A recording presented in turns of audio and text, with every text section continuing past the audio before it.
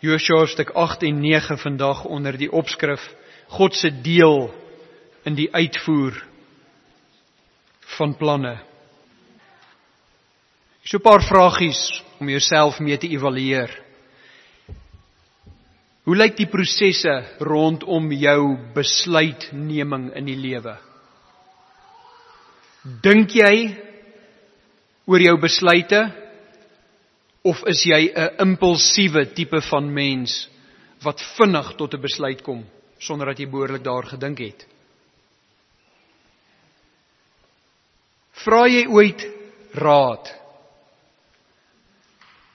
En indien jy raad vra, gee jy ernstig aandag aan die raad wat jy kry? 'n derde vraag.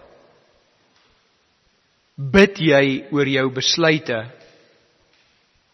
En indien jy wel bid, is jy dan geduldig en gee jy God tyd om jou te stuur in jou besluitneming nadat jy tot hom gebid het?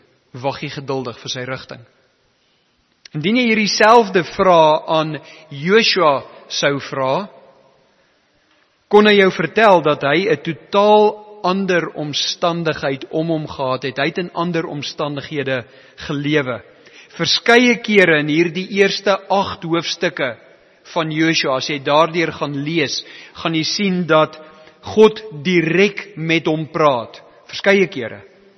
So uiteraard sou Josua as gevolg daarvan dat God direk met hom interaksie het, minder hoef te gebid het as wat ons doen, want God praat met hom en God openbaar aan hom inligting wat ons nie noodwendig sou hê in ons lewe nie, en dit is veel eenvoudiger vir Josua om dan op te tree.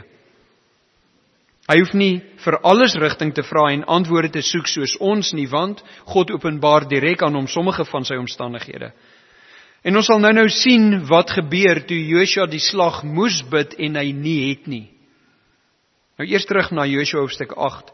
In Josua 8 gee God aan Josua die opdrag om die dorpie Ai vir die tweede keer aan te val. Nou hoekom is dit belangrik dat God vir Josua hierdie spesifieke opdrag gee? Hy het tog duidelik in hoofstuk 1 vers 3 vir Josua gesê, God vir Josua gesê, elke plek waar julle voetsool optrap, dit gee ek aan julle, soos ek met Moses gespreek het. God sê in hoofstuk 1 vers 3 vir hulle, ek het vir Moses gesê, ek gaan hierdie land aan julle gee, en ek sê nou vir jou Josua, soos julle in hierdie land ingaan, die land Kanaan ingaan, elke plek waar julle trap, dit sal ek aan julle gee.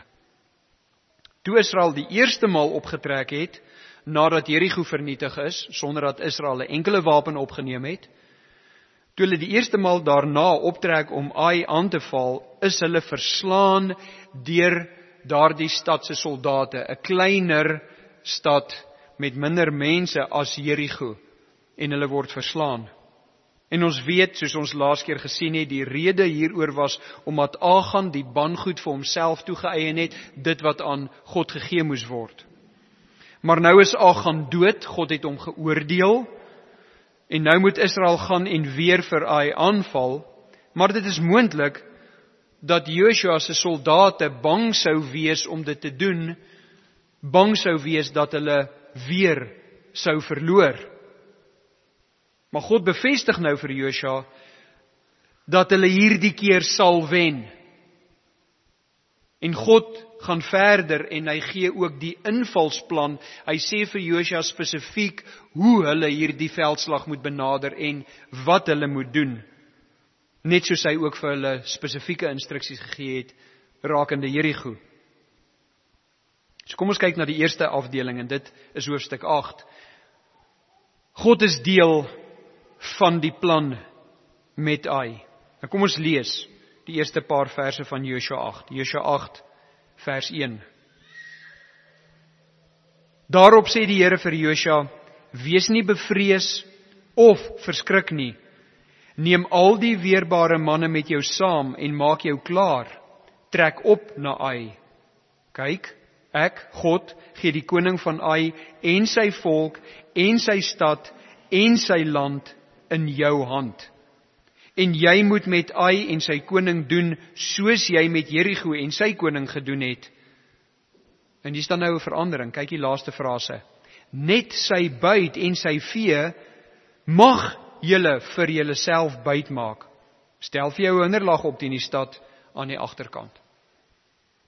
Nou met Jerigo in hoofstuk 6 vers 18 en 19 het ons gesien dat hulle niks van die buit in die stad vir hulle self mag geneem het nie, dit moes aan God gegee word.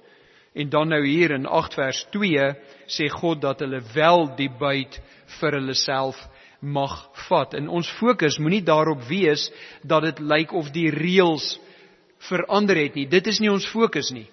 Die een mag hulle dit nie gedoen het nie, die ander ene mag hulle dit doen.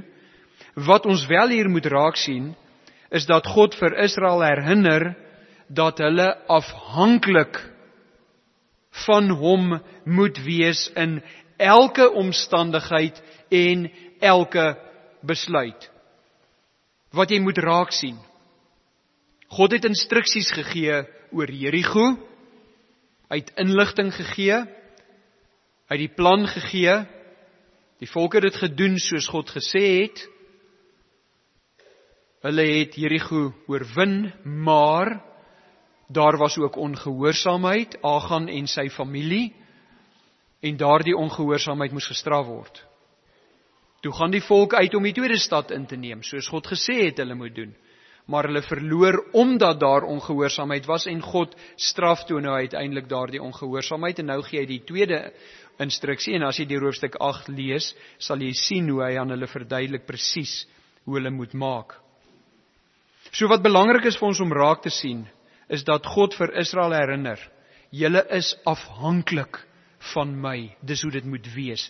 Tweedens, in elke omstandigheid moet julle afhanklikheid van my bevestig. Derdens, en in elke besluit moet julle afhanklikheid van my bevestig. Blaai terug na hoofstuk 1, hou jou plek op hoofstuk 8 en blaai terug na hoofstuk 1 van Josua.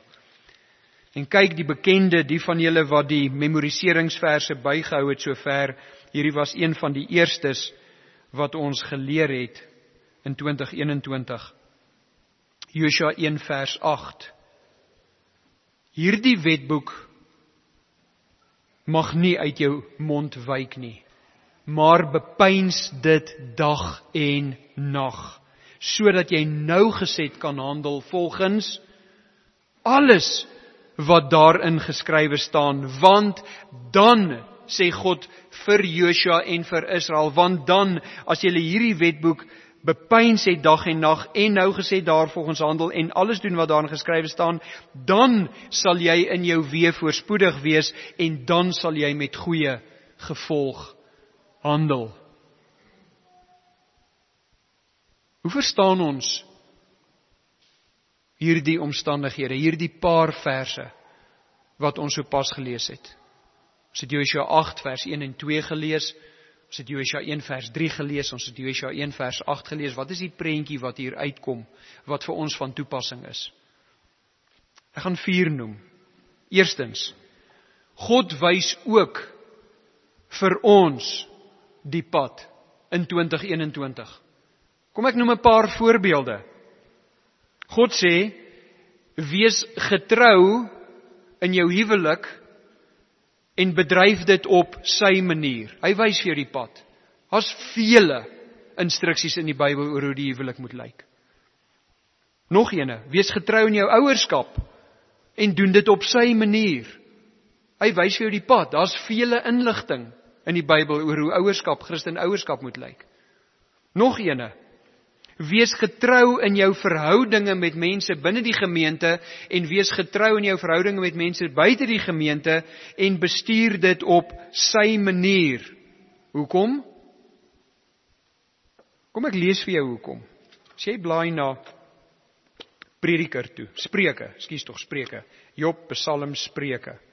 En jy gaan kyk in Spreuke 3. Staan daar in Spreuke 3 vers 3 en 4 hierdie woorde. Laat liefde en trou jou nie verlaat nie.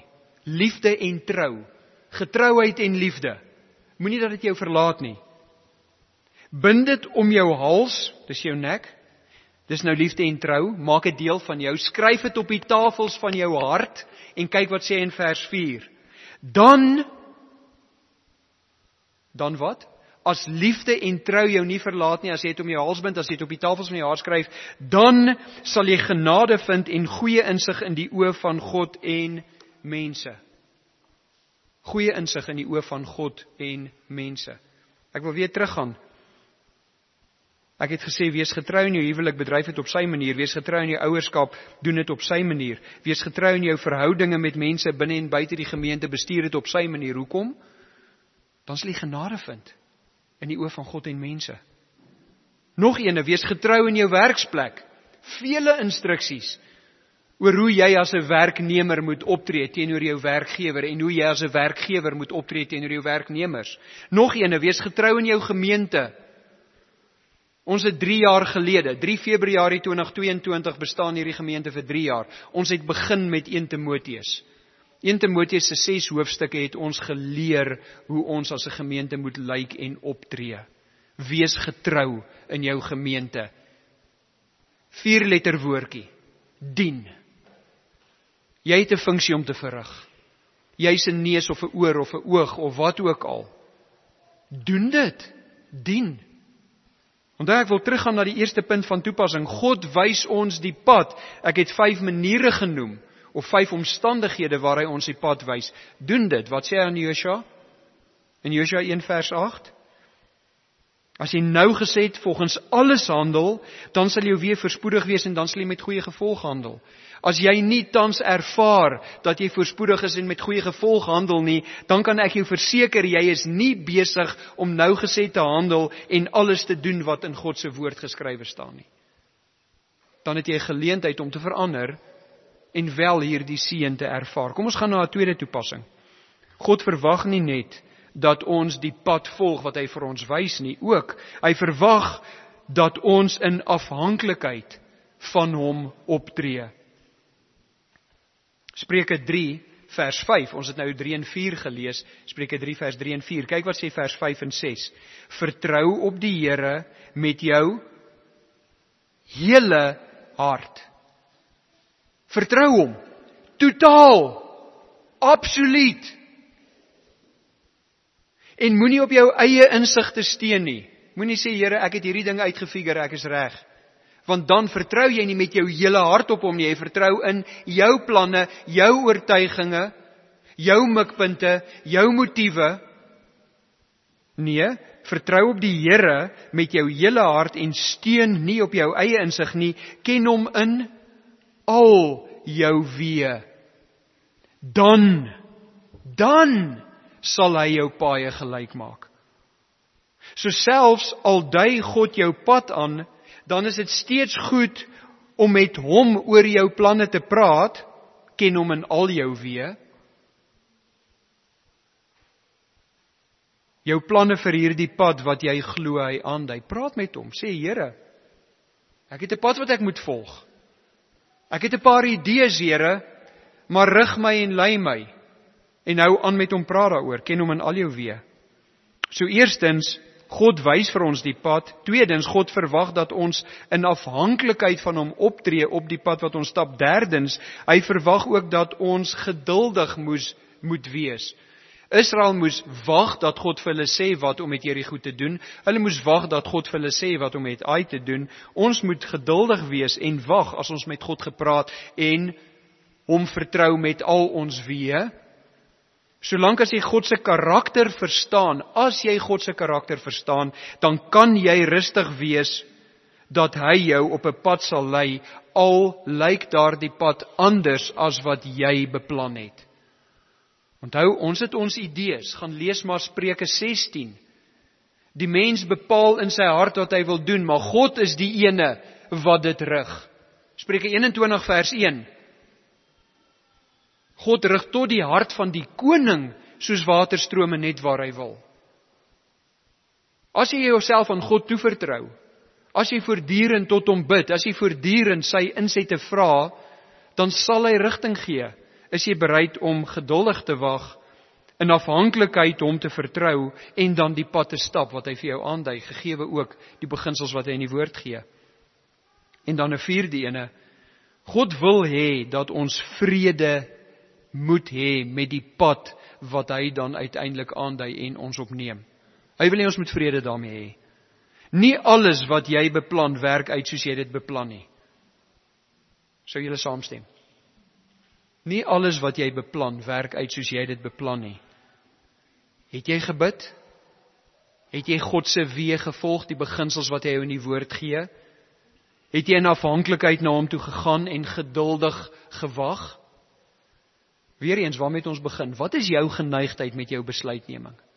Wat is jou geneigtheid? Die grense wat God hier in Josua 8 aandui, is eenvoudig. En dit is wat God ons leer. Gehoorsaam God, vertrou sy plan, wag vir sy leiding, wees tevrede met sy pad. Hoekom? Want sy karakter is 'n karakter van standvastigheid. Hy verander nie. Hy's altyd dieselfde. En as jy sy kind is, wil hy die beste vir jou hê en sal hy die beste vir jou doen.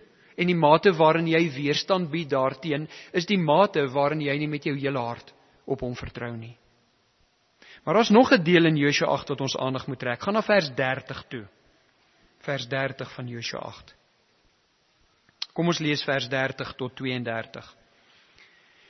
Toe, is na die oorwinning oor die stad Ai, toe het Josua 'n altaar gebou vir die Here, die God van Israel, op die berg Ebal, soos Moses, die knegt van die Here, die kinders van Israel beveel het, soos geskrywe staan in die wetboek van Moses. Onthou julle Josua 1 vers 8? Laat hierdie wetboek nie uit jou mond wyk nie, maar bedink dit dag en nag, dat jy getrou kan handel volgens alles wat daarin geskrywe staan. So ek gaan weer lees vers 30. Toe het Josua 'n altaar gebou vir die Here, die God van Israel, op die berg Ebal, soos Moses, die knegt van die Here, die kinders van Israel beveel het, soos geskrywe staan in die wetboek van Moses. 'n Altaar van ongekapte klippe waar geen yster geswaai is nie, en daarop, op daardie altaar het hulle aan die Here brandoffers gebring en dankoffers geslag. En daar het hy, dit is Josua, 'n afskrif van die wet van Moses op die klippe geskrywe, wat hy geskrywe het voor die oë van die kinders van Israel. Mense, jy kan jou indink, dit het 'n tydjie gevat. 613 wette, daar's baie om te skryf. Nou, hoe gepas is hierdie nie? God het instruksies gegee aan Moses. Die grootste deel van die nasie is dood in die woestyn, 20 jaar en ouer, as gevolg van hulle ongehoorsaamheid toe hulle die land moes inneem, en net Josua en Caleb het geglo. Toe kom hulle in Deuteronomium op die vlakte van Moab, aan die weste kant van die Jordaanrivier, voordat hulle in die land ingaan wat oos van hulle lê. En Moses herhaal daar die instruksies aan hulle. Nou het hulle 2 stede oorwin en Josua kom en hy herhaal weer hierdie instruksies aan hulle en hy skryf dit neer. God gee die instruksies, die volk gehoorsaam die instruksies, God gee die oorwinning. Dit is hoekom Josua die volk aan die wet van Moses herinner. God het sy deel gedoen, Jerigo en Ai, omdat die volk gehoorsaam was, die ongehoorsaames is uitgewis, Achan en sy familie. Hier is die wet dan nou om dit te lees, dit te bestudeer, sodat Israel julle kan aanhou gehoorsaam wees en God kan aanhou om sy deel te doen. Nou in Levitikus 26, hierdie instruksies wat Josua vir die volk gee. Hier is die wet, bedink dit dag en nag. Sodat as julle gehoorsaam is, God sy deel sal doen. Nou waar kom daardie vandaan? As jy gehoorsaam is, sal God sy deel doen. Dit kom uit Levitikus 26. In Levitikus, in die boek Levitikus, voordat jy daar lees, in die boek Levitikus is die nasie aan die begin van die 40 jaar. Dis voordat hulle uiteindelik vir die 40 jaar deur die woestyn moet gaan. So hierdie is ten minste 'n tydperk van 38 na 40 jaar vroeër wat hierdie geskryf is. En kom ons kyk wat het Moses daai tyd geskryf. God sê deur Moses, as julle, Levitikus 26:3, as julle in my insettinge wandel en my gebooie hou en dit doen, sê God vir Israel, dan sal ek, en vir die volgende 12 verse sê God wat hy sal doen. Ek sal julle so seën en so seën en so seën. Hy sê ek sal julle reën gee, ek sal die wilde diere van julle af weghou, julle sal kos groei, julle sal die volgende seisoen nog kos oorhou van die vorige seisoen, ek sal julle vyande uit julle land uithou. Hulle sal nie eers oor julle grense kom nie. Julle vrouens sal swanger raak en kinders in die wêreld bring. Dit sal goed gaan met julle, is wat hy in daai 12 verse daarna sê. Dan by vers 14 van Levitikus 26. Maar, as julle nie na my luister en al hierdie gebooie doen nie, en as julle my insettinge verwerp, en as julle siel van my verordeninge 'n afskeid het, sodat julle nie al my gebooie doen nie, en my verbond verbreek, kyk vers 16, dan sal ek dit ook aan julle doen. En nou vir vers op vers op vers op vers, as jy Levitikus 26 vanaf vers 16 wil gaan lees, sê God, ek sal verskrikking oor julle beskik. En hy sê, ek gaan die hemele brons maak, julle gaan nie reën kry nie. Julle oeste gaan nie groei nie. Julle diere gaan van peste vrek. Julle gaan van peste vrek, doodgaan. Julle vyande gaan oor julle grense kom. Julle vrouens gaan nie swanger raak nie. Julle gaan swaar kry. En Here hou net aan en aan en aan. En dan sê hy, as jy daai gedeelte lees, en as julle nog steeds julle hart verhard en nie na my luister nie, dan gaan ek dit aan julle doen. As julle nog steeds julle hart verhard, dan gaan ek dit aan julle doen. Wat sê God vir hulle? Versag jou hart. Jy weet nie beter nie. Doen dit op God se manier. Dis die instruksie wat hy vir Israel gee deur Moses. Dis die instruksie wat hy vir ons gee. Vir Israel was dit onderhouding van die wet, en dit was 'n vereiste vir oorwinning oor hulle vyande, sodat hulle die land kon inneem en dit kon beset. Mense, is twee verskillende, ons sal dit vorentoe sien, in vorentoe studies in Josua, is twee verskillende konsepte. Die inneem van die land en die beset van die land is twee verskillende konsepte, maar ons kom in die toekoms daarby. Nou let op dat dit nie net dele van die wet was waaraan hulle moes aandag gee nie. Kom ons gaan terug na Josua 8 toe, vers 34. En daarna het hy al die woorde van die wet voorgelees. Seën en vloek. Wat het hy voorgelees? Levitikus 26. Seën en vloek. Soos dit geskrywe staan in die wetboek. Daar was geen woord van alles wat Moses beveel het, wat Josua nie voorgelees het nie. Let op, die hele Israel luister na alles van die wet. Kyk vers 35 van Josua 8. Voor die hele vergadering van Israel, met die vroue en die kinders en die vreemdeling wat onder hulle saamgetrek het. Mense, dis maar een van die redes hoekom ons kinders hier in die gemeente het. Dat hulle hier hoor en leer en luister en gewoond raak. Al verstaan hy nie alles nie, is jou as ouers se verantwoordelikheid om te sorg, as jy nou van hier af weggaan om vir hom te verduidelik. Al verstaan hy nie alles nie. Hy hoor, hy raak gewoond. Soos Josua vers 35 voor die hele vergadering, ouers en kinders het voorgelees het, en die vreemdelinge wat daar was. Nou, hoe verstaan ons hierdie? Ons is nie Israel nie, ons is nie onder die wet van Moses nie. Hoe verstaan ons hierdie dinge? Die hele gemeente van God moet blootgestel word aan die hele woord van God. Ons het nie die vryheid om te kies watter dele van die Bybel ons graag wil bestudeer en watter dele nie. Solank as wat die Here ons toelaat om hier te wees en voort te gaan, sal ons stelselmatig deur die Bybel werk. As ons almal 180 jaar lewe voordat die Here terugkom, en ons bly in die Here, dan gaan ons dalk hierdie geleentheid hê om deur die hele Bybel te gaan. Daar's niks wat ons nie sal hanteer nie. Ons het nie die vryheid om te kies watter dele van die Bybel ons wil gehoorsaam en watter dele nie. As jy selektief is met jou studie en jou gehoorsaamheid, sal God selektief wees met sy seun. Hoor jy wat ek sê? Jy het nie die vryheid om te kies wat jy wil hoor, wat jy wil bestudeer en wat jy wil gehoorsaam nie. God het sy woord gegee, sodat ons dit hoor en bestudeer en gehoorsaam.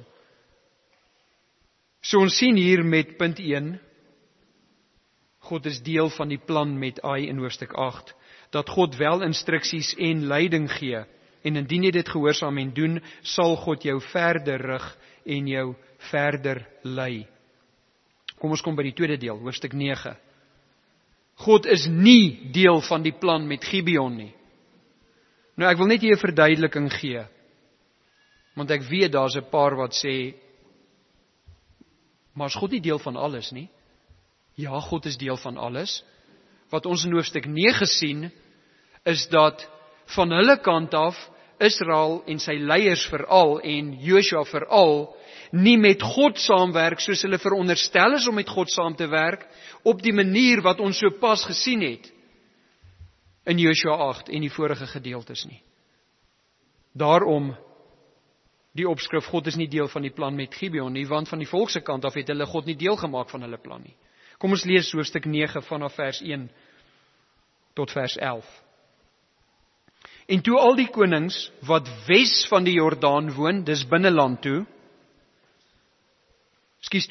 wes is see se kant toe, van die Jordaan woon op die gebergte, en in die laafveld, en aan die hele kus van die Grootsee, na die kant van die Libanon toe. Wees daar die konings, dit is die Hetiete, die Amoriete, die Kanaaniete, die Feresiete, die Jewiete en die Jebusiete. Toe hulle dit hoor, wat hoor? Dat Ai daarmee heen is en Jerigo daarmee heen is. Dat Israel oorwin, dat Israel besig is om die land in te neem. Toe hulle dit hoor, het hulle by mekaar gekom soos een man om teen Josua en Israel te veg. Vers 3. Maar toe die inwoners van Gibeon hoor wat Josua met Jerigo en Ai gedoen het, het hulle ook met lus gehandel. Hulle het skelm gewees. Hulle het gegaan en hulle as boodskappers aangestel en verslyte sakke op hulle esels geneem en verslyte wynsakke wat geskeur en weer toegebind was, ook verslyte en gelapte skoene aan hulle voete en verslyte klere aan hulle lyf. En al die brood van hulle padkos was droog en verkrummeld. So het hulle dan na Josua gegaan in die laar van Gilgal en aan hom en die manne van Israel gesê, ons kom van 'n ver land af. Sluit dan nou 'n verbond met ons. Maar die manne van Israel het aan die Jewiete gesê, let net op mense, Gibeoniete, Jewiete, selfe groep. Kom ons gaan aan. Dit is in vers 7, maar die manne van Israel het aan die Jewiete gesê, miskien woon julle onder ons, hoe kan ons dan 'n verbond met julle sluit? Toe sê hulle vir Josua, ons is die dienaars. Daarop het Josua hulle gevra, wie is julle en waar kom julle vandaan? En hulle sê vir hom, u dienaars kom van 'n baie ver land af. Vanweë die naam van die Here u God, want ons het die gerug van hom gehoor en alles wat hy in Egipte gedoen het. En alles wat hy aan die twee konings van die Amoriete oorkant die Jordaan gedoen het, aan die ooste kant, aan Sion die koning van Hesbon en Og die koning van Basan, wat in Astarot was. Daarom het ons oudstes en al die inwoners van ons land met ons gespreek en gesê, neem padkos met julle saam vir die reis en trek hulle, dit is Israel tegemoet en sê aan hulle, ons is julle dienaars, sluit dan nou 'n verbond met ons. Nou voor ons verder gaan, wie is die Gibeoniete of die Jewiete? Sien daar dat dit dieselfde groep is. Kom ons kyk gou wie dit is. Noag, die ou wat die boot gebou het, wat die klomp diere opgesit het 3 seuns gehad, Sem, Gam en Jafet. Gam, sy middelste seun, het 'n klomp kinders gehad. En een van daardie klomp se naam was Kanaan. Kanaan het afstammelinge gehad. En een van daardie afstammelinge was die Jewiete.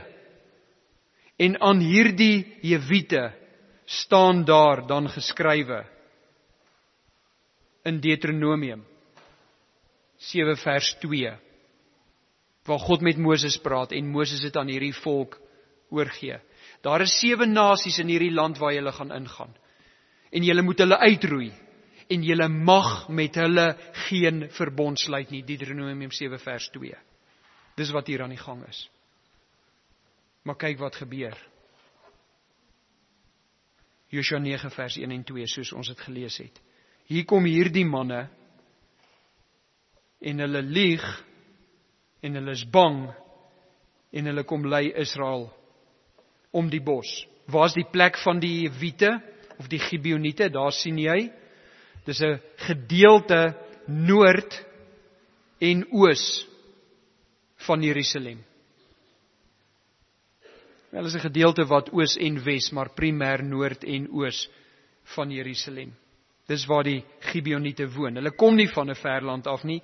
Hierdie gedeelte is hoofsaaklik 10 kilometer bo Jerusalem, spesifiek daardie gedeeltetjie wat jy sien, Gibeon, dis wes van Jerusalem. Die hele groot gedeelte strek wes en oos van Jerusalem.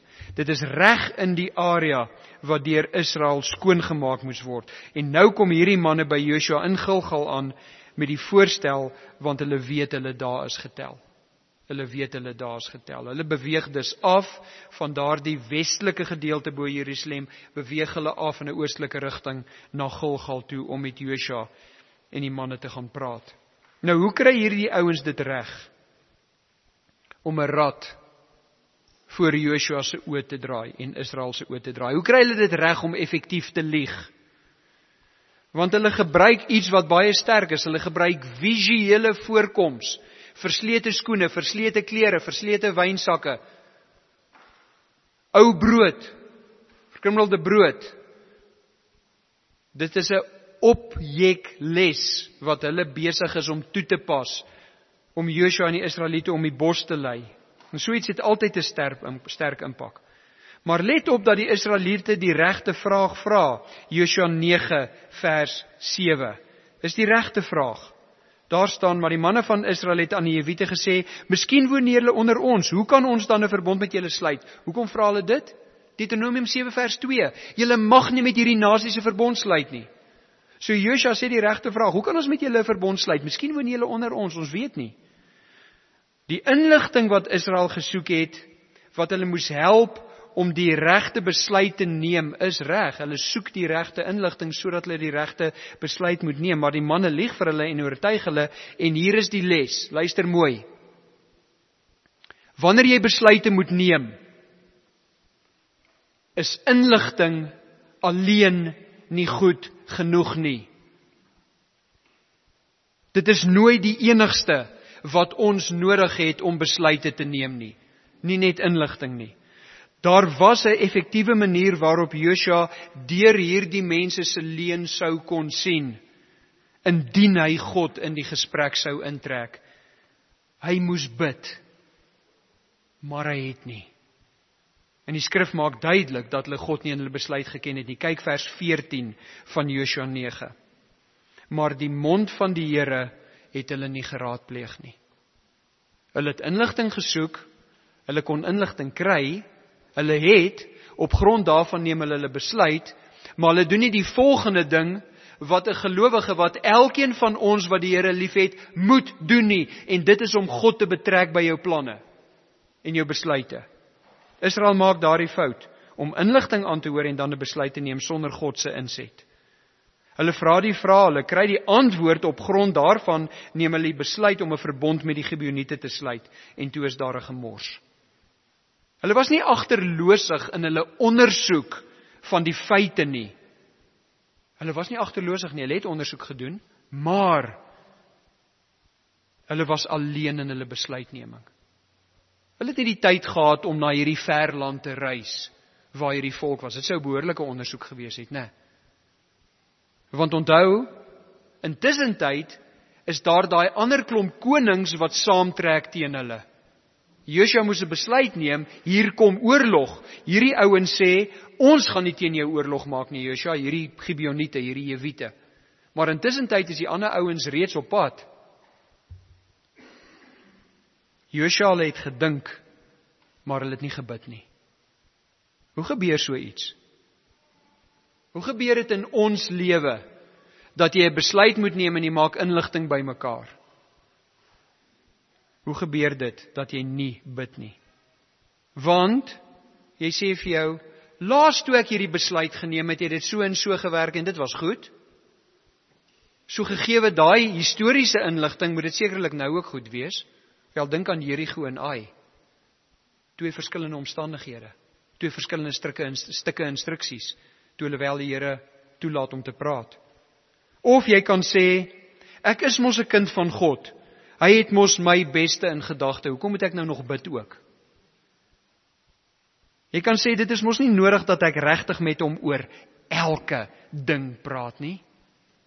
Hy weet mos, my hart is by hom. Of jy kan sê, God vergeet mos nie. Hy weet mos ek is sy kind, hy weet mos ek wil die regte ding doen. Hoekom het ek nodig om voortdurend te bid? Vir 'n Christen mag dit nooit so wees nie. Ons kan al die inligting bymekaar maak waarvolgens ons 'n besluit moet neem. Ons kan self so gelukkig wees dat die inligting wat ons bymekaar maak die waarheid is, anders as met Josua en die Gibeoniete hierso, né? Ons inligting kan dalk die waarheid wees, maar 'n Christen wil nooit besluite neem sonder om God te raadpleeg nie, want selfs al lyk alles goed op die oomblik, ons ken nie die toekoms nie. Ons wil afhanklik van God wees en voortdurend ons afhanklikheid wys. Onthou jy ons Spreuke beginsel vroeër in ons preek? Spreuke 3 vers 5 en 6, vertrou op die Here met jou hele hart en steun nie op jou eie insig nie, ken hom in al jou weë en hy sal jou paaie gelyk maak. Die punt is duidelik. Ons soek nie net God se leiding wanneer ons onseker is nie. Ons soek dit veral wanneer ons sterk voel oor 'n saak. Daardie kere wat jy sê, waaroor hierom ook nog bid, die saak is tog duidelik. Dis nie wat ons doen nie. Die gevaar vir 'n Christen lê altyd in die subtiele omstandighede wat hulle self voordoen as sonder twyfel omstandighede. Kom ek gee vir julle 'n voorbeeld my eie lewe uit. In 2014 het ek die geleentheid gehad om in Indië te gaan klas gee by 'n Bybelskool en een van die studente daar het graad gevang en hy is toe na die oostelike gedeelte van Indië toe en hy daartoe 'n gemeente begin. In 2016, 2 jaar later, kontak hy my. En hy sê vir my, mense stel jou nou voor, né? Hier's Matt in Suid-Afrika. Raju sit in Manipur in Indië, in die ooste kant van Indië. Hy kontak my, hy sê vir my, Pastor Matt, sal jy asseblief 'n Vrydag aand en 'n Saterdag by my kerk 'n kursus kom aanbied? Mense, wat is die uitdaging? Ek verplaas myself nie binne oomblikke van hier af tot in Manipur nie. Dit kos geld, dit vat tyd. Ek is in 'n gemeente, ek is tevrede in die gemeente. My antwoord aan hom is, nee dankie Raju, ek kom nie soontoe nie, ek is nie lus om soontoe te kom nie. Is voor die hand liggend. My antwoord letterlik was, ek wil nie gaan nie. So nee, ek gaan dit nie doen nie. Ek het 'n gemeente, daar's baie werk, ek kan nie nou nog 'n tydperk van 3 weke uiteindelik wat die hele proses sou geneem het, weggaan en nie hier wees nie. En buiten dit kos ietsie om daar te kom. En dit is 'n klein, eenvoudige, arm gemeentetjie, daar's geen manier dat hulle 'n bydrae sou lewer nie. So ek sê toe vir hom nee. 2 weke later kontak hy my. En hy sê vir my, het jy daaroor gebid? En ek sê vir Tina, ek het nie nodig om daar te bid nie, ek weet ek wil nie gaan nie. Ek het begin bid, en 2 maande later is ons in Manipur gewees. God het my hart verander, God het die omstandighede verander,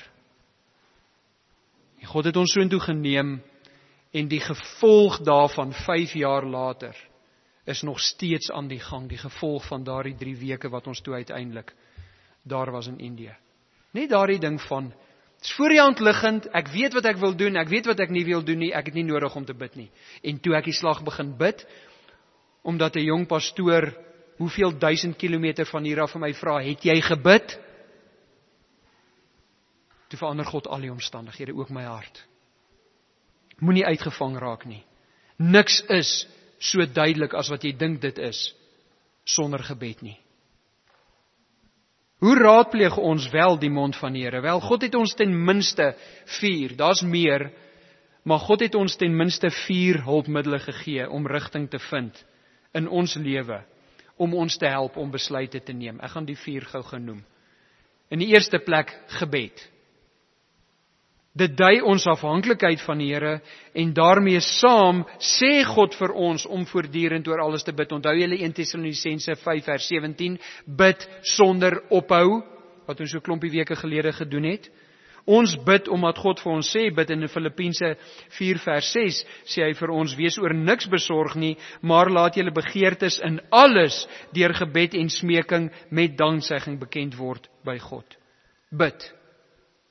'n tweede manier wat ons besluit te neem is lees. Lees.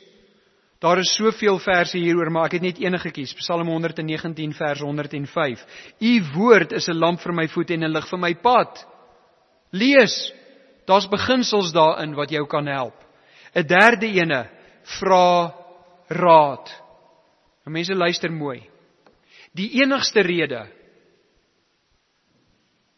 twee redes hoekom jy nie sal raad, nee, nie die enigste nie. 2 van die belangrike redes, laat ek dit so stel, is veiliger. Hoekom jy nie sal raad vra nie, is omdat jy in die eerste plek klaar besluit het wat jy wil doen en jy wil nie laat iemand anders jou planne omvergooi dalk deur ander raad te gee nie. 'n tweede ene is omdat jy weet jou besluit is dwaas, maar jy wil dit graag doen. Vra raad, Spreuke 12 vers 15. Die weg van 'n dwaas is reg in sy eie oë, maar die wyse luister na raad. Evalueer jouself vandag. Is jy geneig om 'n dwaas te wees? Of is jy wys? 'n vierde ene. Sorg dat jy voortdurend Bybelse denke, Bybelse denkpatrone begin ontwikkel. Romeine 12 vers 2. Dat God jou wese, jou gedagtes verander, omdat jy jouself offer op die altaar, sodat jy kan agterkom wat sy wil is. Ons kan gaan kyk na Psalm 37 vers 4, en ek gaan jou help met die betekenis van hierdie Psalm. Verlustig jou in die Here, dan sal hy jou gee die begeertes van jou hart.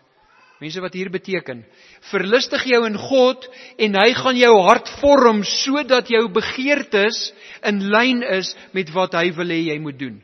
Hierdie is nie, verlustig jou in die Here, en nou gaan hy aan al my begeertes voldoen nie. Nee, hy vorm jou hart, omdat jy jouself in hom verlustig. Hoe verlustig jy jou in hom? Deur gebed, en deur te lees, en deur nie 'n dwaas te wees nie, maar raad te vra. Nou kom die wiele af vir Josua en die Israeliete. Kom ons kyk, Josua 9 vers 16. Maar aan die einde van 3 dae, nadat die verbond met hulle gesluit was, hoor die volk dat hierdie Gibeoniete in hulle nabyheid bly en tussen hulle woon. Die kinders van Israel het naamlik weggetrek en op die 3de dag by hulle stede gekom, en hulle stede was Gibeon en Kefira en Beerot en Kirjatjarim. Maar die kinders van Israel het hulle nie verslaan nie, omdat die owerstes van die vergadering, dit is nou die ouderlinge in Israel, vir die Israeliete gesweer het by die Here, die God van Israel. Die hele vergadering het toe teen die owerstes gemurmureer. Daarop sê al die owerstes aan die hele vergadering, dis nou die ouderlinge sê aan die Israeliete, ons het self vir hulle, die Gibeoniete, gesweer by die Here, die God van Israel, en nou mag ons hulle nie aanraak nie. Wat is hier aan die gang? Kyk vers 18, die tweede gedeelte.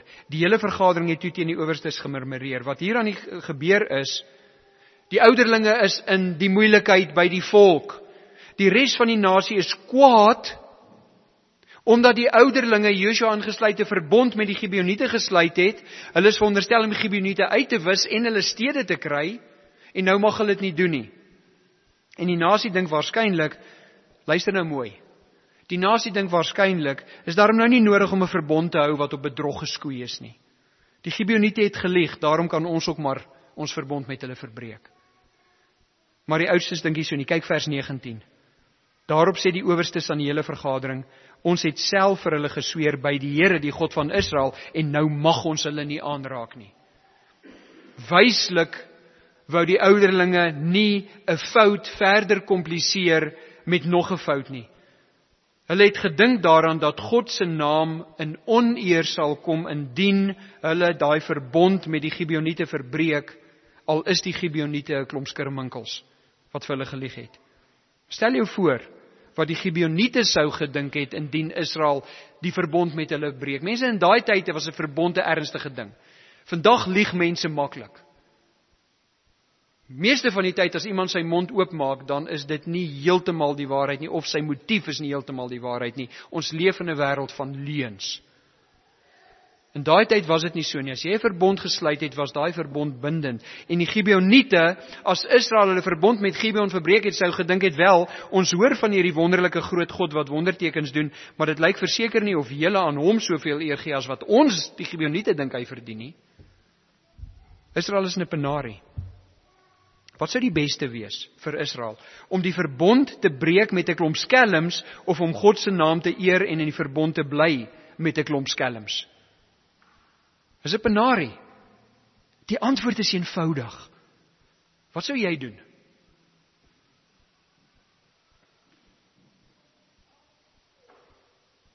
As jy die besluit moes neem of jy jou woord sou hou teenoor 'n skelm, sal jy dalk ernstig oorweeg om jou woord te breek, want die ou is in elk geval 'n kroek en dit maak nie saak wat hy van jou dink nie? Sal jy jou woord hou, omdat jy God nie wil oneer aandoen nie? Die wêreld waarin ons leef, eg 'n baie lae premie aan 'n belofte en die waarheid. Kyk om jou rond.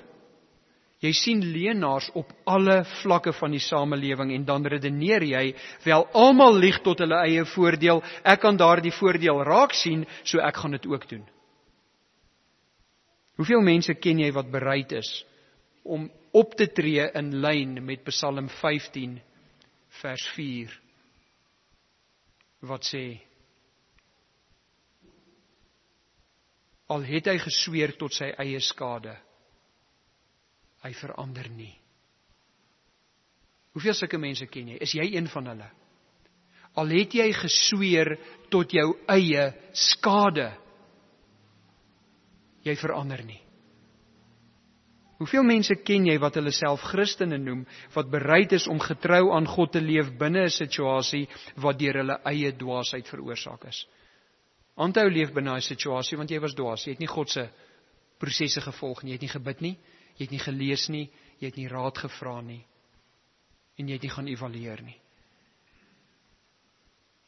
God se genade skyn helder uit hierdie gedeelte uit. Sy genade vir Israel, as ook, soos ons gesien het met Rahab, sy genade vir die Gibeoniete. Vers 24.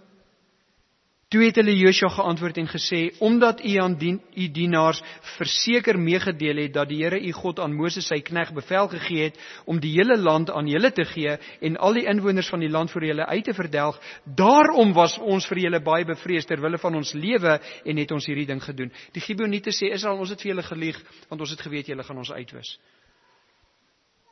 Maar Josua gaan nou ooreenkoms met hulle aan en God in sy genade gebruik hierdie ooreenkoms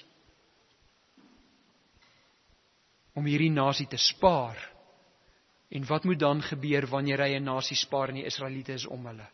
Hulle moet sien hoe 'n getroue God met 'n gehoorsame nasie werk, sodat ook hulle hierdie God kan aanbid. En is dit nie ons lewe nie? Is dit nie wat ons doen nie? As jy hier uitgaan en jy's getrou aan jou woord, en jy's getrou as jy ooreenkoms met iemand aangegaan het, en jy is getrou, Psalm 15 vers 4, self tot jou eie skade, en jy verkondig die evangelie, en jy leef die evangelie, en om jou is dit chaos, en mense lieg en bedrieg, en is vreesagtig en is onseker, maar jy is standvastig en getrou. Wat sien hulle? Hulle sien hoe iemand wat die genade van Christus ontvang het, standvastig is, doelgerig is, tot sy eie skade. En daardie omstandighede kan God gebruik dat iemand na jou toe kom en sê: wat is hier aan die gang? Hoekom tree jy so op? En dan het jy die geleentheid, soos die Israeliete teenoor die Gibeoniete, om die evangelie aan hulle oor te dra en hulle die geleentheid te gee om te hoor en te groei. Is dit moeilik? Ja. Kan dit jou uitmergel? Ja.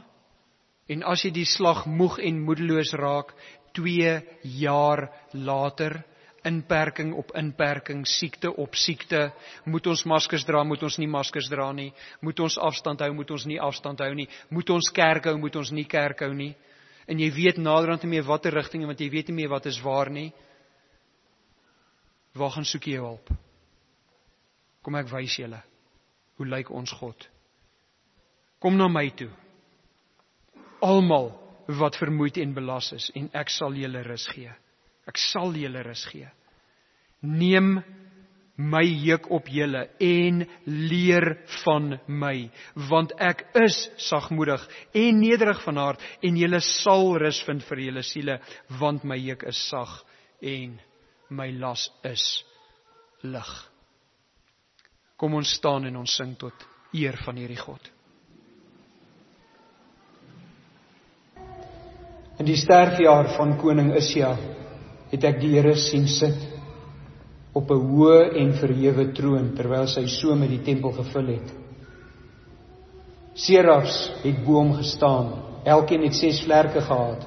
Met 2 het hy sy aangesig bedek, met 2 sy voete, met 2 het hy gevlieg. En die een het die ander toegeroep en gesê, Heilig, heilig, heilig is die Here van die leerskare. Die hele aarde is vol van sy heerlikheid. En die drempelposte het gebewe van die geluid van die roepers, en die huis het vol rook geword. Toe het ek gesê, wee my, ek is verlore, want ek is 'n man onrein van lippe, en woon onder 'n volk wat onrein van lippe is, want my oë het die koning, die Here van die leerskare gesien. Maar een van die serafs het na my toe gevlieg. Met 'n gloeiende kool in sy hand, het hy met 'n tang van die altaar af dit geneem, en my mond daarmee aangeraak, en gesê, kyk, dit het jou lippe aangeraak, en jou skuld is weg, en jou sonde is versoen. Daarop hoor ek die stem van die Here, wat sê, wie sal ek stuur? En wie sal vir ons gaan? Toe antwoord ek, hier is ek, stuur my. Here, wanneer ons hierdie woorde lees, en hierdie woorde sing, en die woord bestudeer, en in Christus is, dan weet ons dieselfde. Ons skuld is weg. Ons sonde is versoen. Stuur ons, Here, laat ons kan gaan. Amen.